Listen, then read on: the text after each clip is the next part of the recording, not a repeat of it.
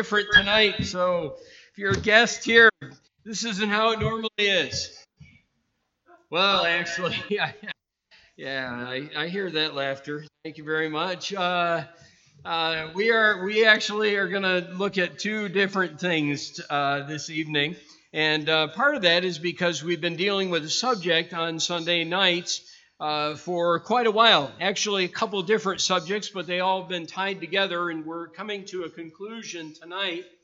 And we have been dealing with different varied views in regard to views of God and actually kind of systems, if you would, in Christianity. One called Calvinism and the other called Arminianism. And we've spent quite a bit of time looking at each. In that, we looked at Calvinism back toward the end of last year and into the beginning of this year. Then we spent some time digging into Arminianism, which, remember, we learned was not written in opposition to Calvinism, but was written by a man who was a Calvinist himself, but viewed two different areas and aspects of Calvinism that he had issue with, he had problems with, and he sought to clarify.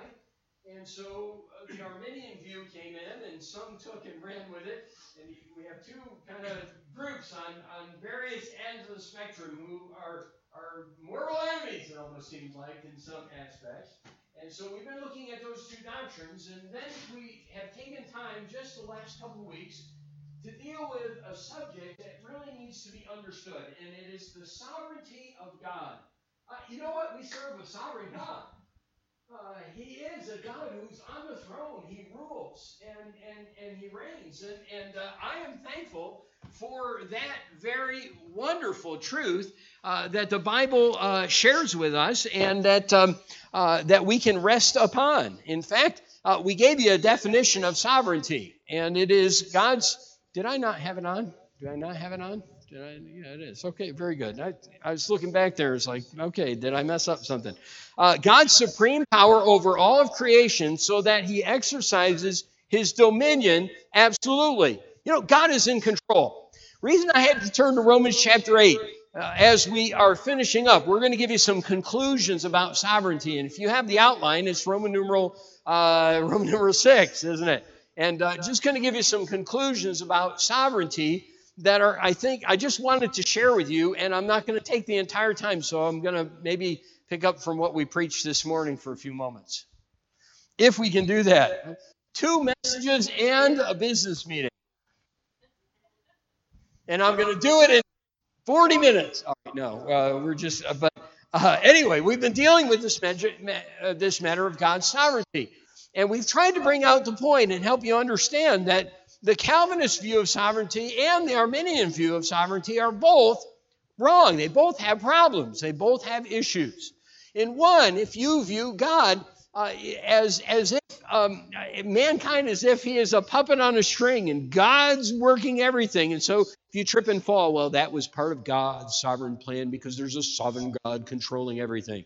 And you know, like God is working a chessboard. Well, in reality, God is in control. We understand that fact. But the Bible is very clear that God has, if you will, and I don't know how to perfectly describe this, but God has chosen to limit his sovereignty according to his word, so that God is in control of all things. And God will ultimately win the victory according to Scripture. I am so glad that God is in control, and that's what Romans 8 is all about. Actually, there's a number of verses, but we're going to look at 2 that you know very well. Verses 28 and 29, which tells us a wonderful truth about the fact that God is in control, and that we rest in that very fact. Notice what God says, and we know, verse 28, that all things work together for good to them that love God, to them who are the called according to his purpose. For whom he did foreknow, them he also did predestinate to be conformed to the image of his Son, that he might be the firstborn among many brethren. Moreover, whom he did predestinate, them he also called, them he also justified, and whom he justified, them he also glorified. And then he talks about and goes into how Nothing can separate us from the love of Christ. What a great passage. Actually related to some of the things we've sung about. That song just followed perfectly with what you shared. Maybe we should have had you continue the message there. But thanks for just reminding us of what God has done for us. But Romans 8, 28 and 29 are wonderful verses about a sovereign God. Look, the Bible does not say in those verses that everything is good. It says that all things work together for good. Now that's sovereignty. God doesn't do everything good. In other words, yeah, that broken arm, I did that. That's good. All right. Drunk driver ran into you. That was good. No, God doesn't say that. God says all things work together for good. So God says, yes, that man was drunk. Yes, he was out of control. And yes, he has rejected truth, and he is going to pay for it. And I'll see to it. But that wasn't a good thing, but I'm going to use it for good in your life. 9/11. Tragic event. Thousands lost their lives because of evil men. Was God in control? Did God fly those planes into the Twin Towers? No. Was God condoning their acts, saying, yes, that's the next step in my plan? No, but God knew all about it. And God used it. He used it to bring many to himself. I know that many were impacted and many lives were changed as a result of what took place. God used it, I'm sure, to take a number of believers home that needed to be with him. I don't always understand God's plans. Not everything, though, is... God is not working puppets on a string. But God is sovereign. He's in control. And Romans 8, 28 and 29, which some see as, if you look at the Calvinist view, as discouraging, is wonderfully encouraging to someone who understands this. Hey, look, God is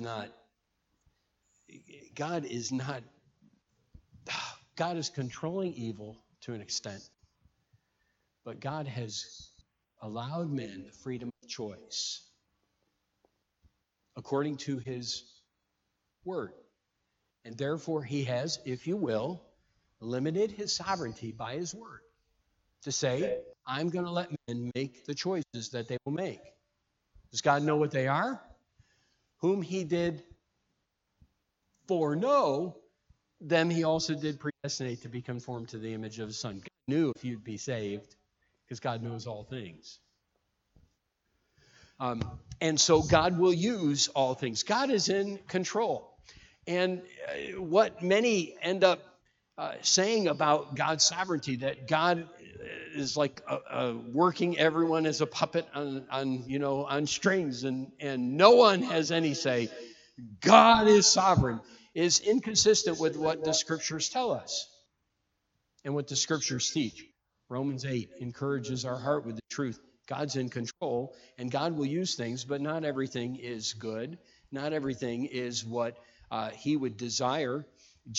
God said himself, he is not willing that any should perish. By the way, if sovereignty means that God is controlling everyone like a puppet string, then what would have to happen if the Bible is true when it says God is not willing that any should perish, but that all should come to repentance? Everyone would have to be saved. But God has given men choice. So he has limited his sovereignty.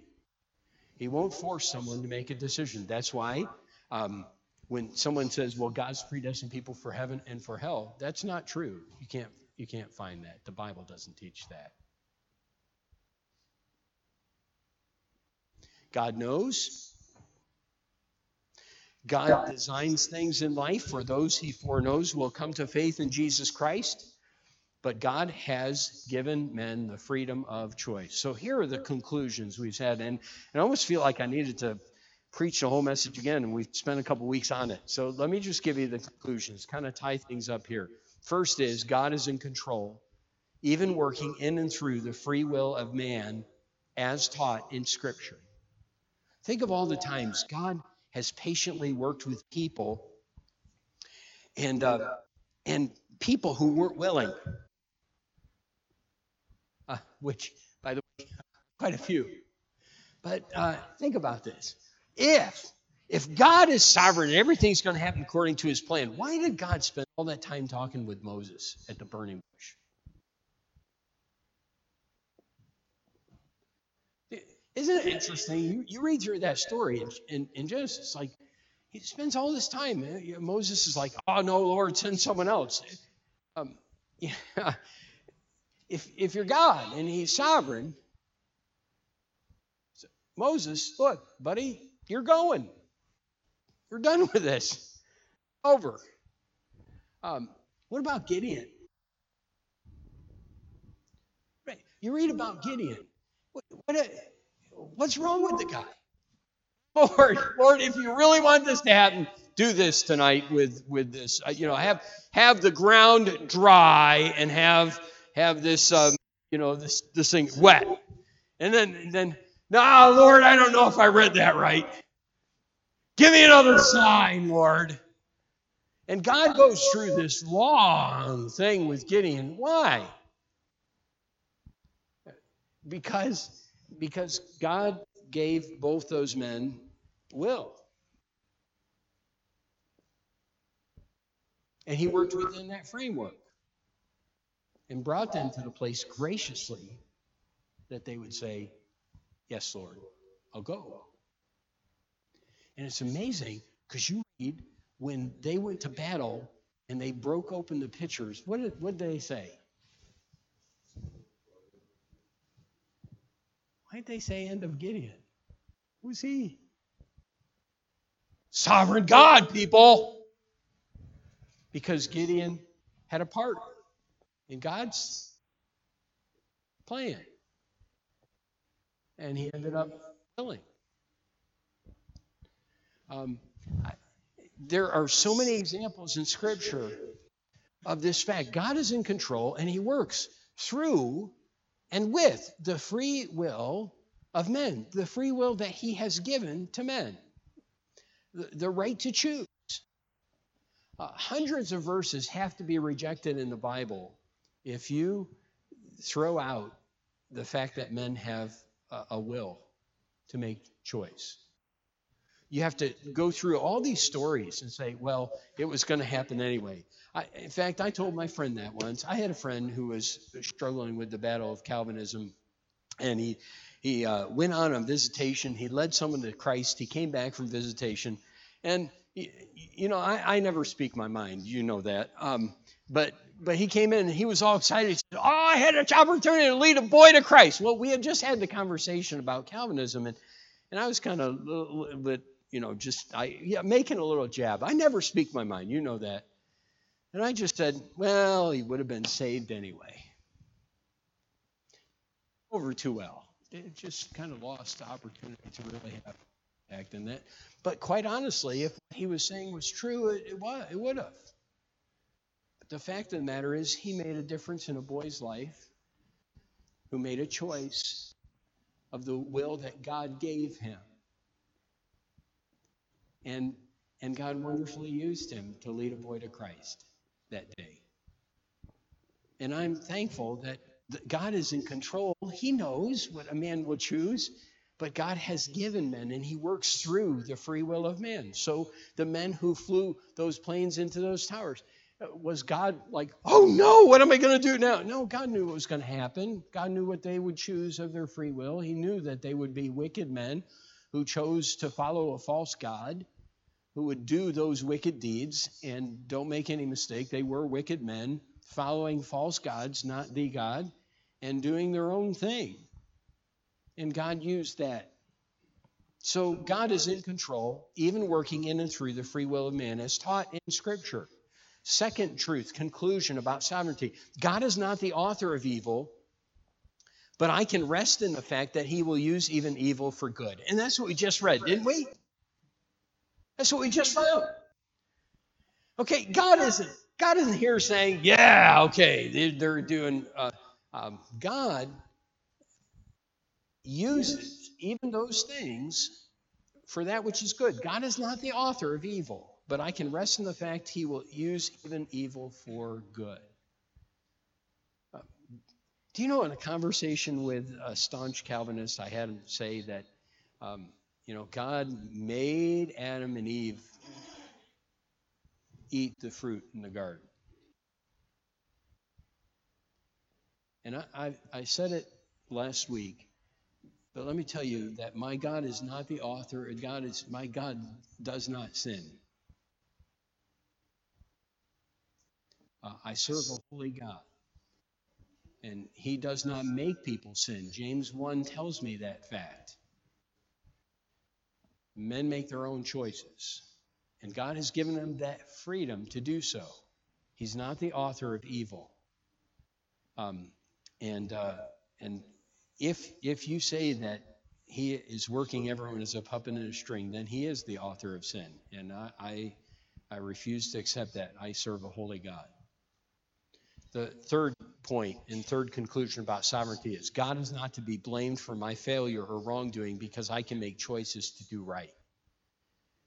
The very fact that the Bible repeatedly, and we don't even have time tonight, and we're not going to take time because we already did a little bit as we studied the various views of Calvinism and Arminianism, but the very fact that God over and over in Scripture gives us a choice and says, whosoever shall call upon the name of the Lord, for God so loved the world that whosoever believeth in him. The very fact that God over and over talks about and says, whosoever will, let him take of the water of life freely. That God gives us the freedom, the right of choice, and God is not to be blamed then for my failure. See, I can make choices. I can make choices to do right. I can make choices to do that which is wrong. God has given me that freedom. And so God can't be blamed for my failure. I just need to remember that. I can make choices to do that which is right. I found those who have a view of sovereignty that takes it beyond Scripture and says something that the Bible doesn't teach, that God is like working everything. Not only is God the author of sin, but you know what else it does? It makes everything in your Christian life useless. I've often thought about this. I said that I told my friend, he's still my friend, which is interesting. You know what? He ended up becoming the director of a rescue mission. Can you imagine a guy who was espousing Calvinism? I hope he got it straight. Going to work on a rescue mission, kind of like, I'm going to try to help save people that are going to be saved anyway. Look, if the sovereign teaching of Calvinism is true,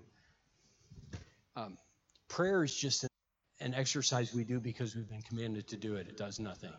But my Bible says that God answers prayer. The effectual, fervent prayer of a righteous man doesn't matter if you teach the Calvinist view of sovereignty.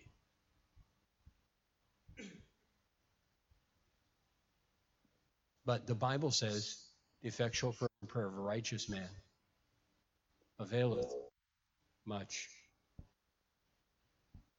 That's the God I serve. A God who's sovereign, he's in control, yes. But a God who has chosen to limit himself to his word. And his word says, ask and ye shall receive. Seek and ye shall find. His word says, whosoever will, let him take of the water of life freely. His word says, if you've lost your first love, repent. Look, you need to make the right choices. God is not to be blamed for the choices that I make, and I'm responsible for what I do. Therefore, God can and will justly, on that day in Revelation chapter 20, sentence people to the lake of fire who will not receive Jesus or did not receive Jesus Christ in this lifetime. Because he's given man the freedom to choose, and man rejected it. So that is a proper view of sovereignty. And I know we could take probably years on the subject. I kid you not. And not exhaust everything about in Scripture and all the intricate matters, but it's important for you to understand these truths, and at least sometimes you gotta dig a little deep. So I hope I didn't lose you on this study. I really hope I didn't, but I do hope that you have a better understanding of sovereignty in your own heart and in your own mind. Now, turn to Colossians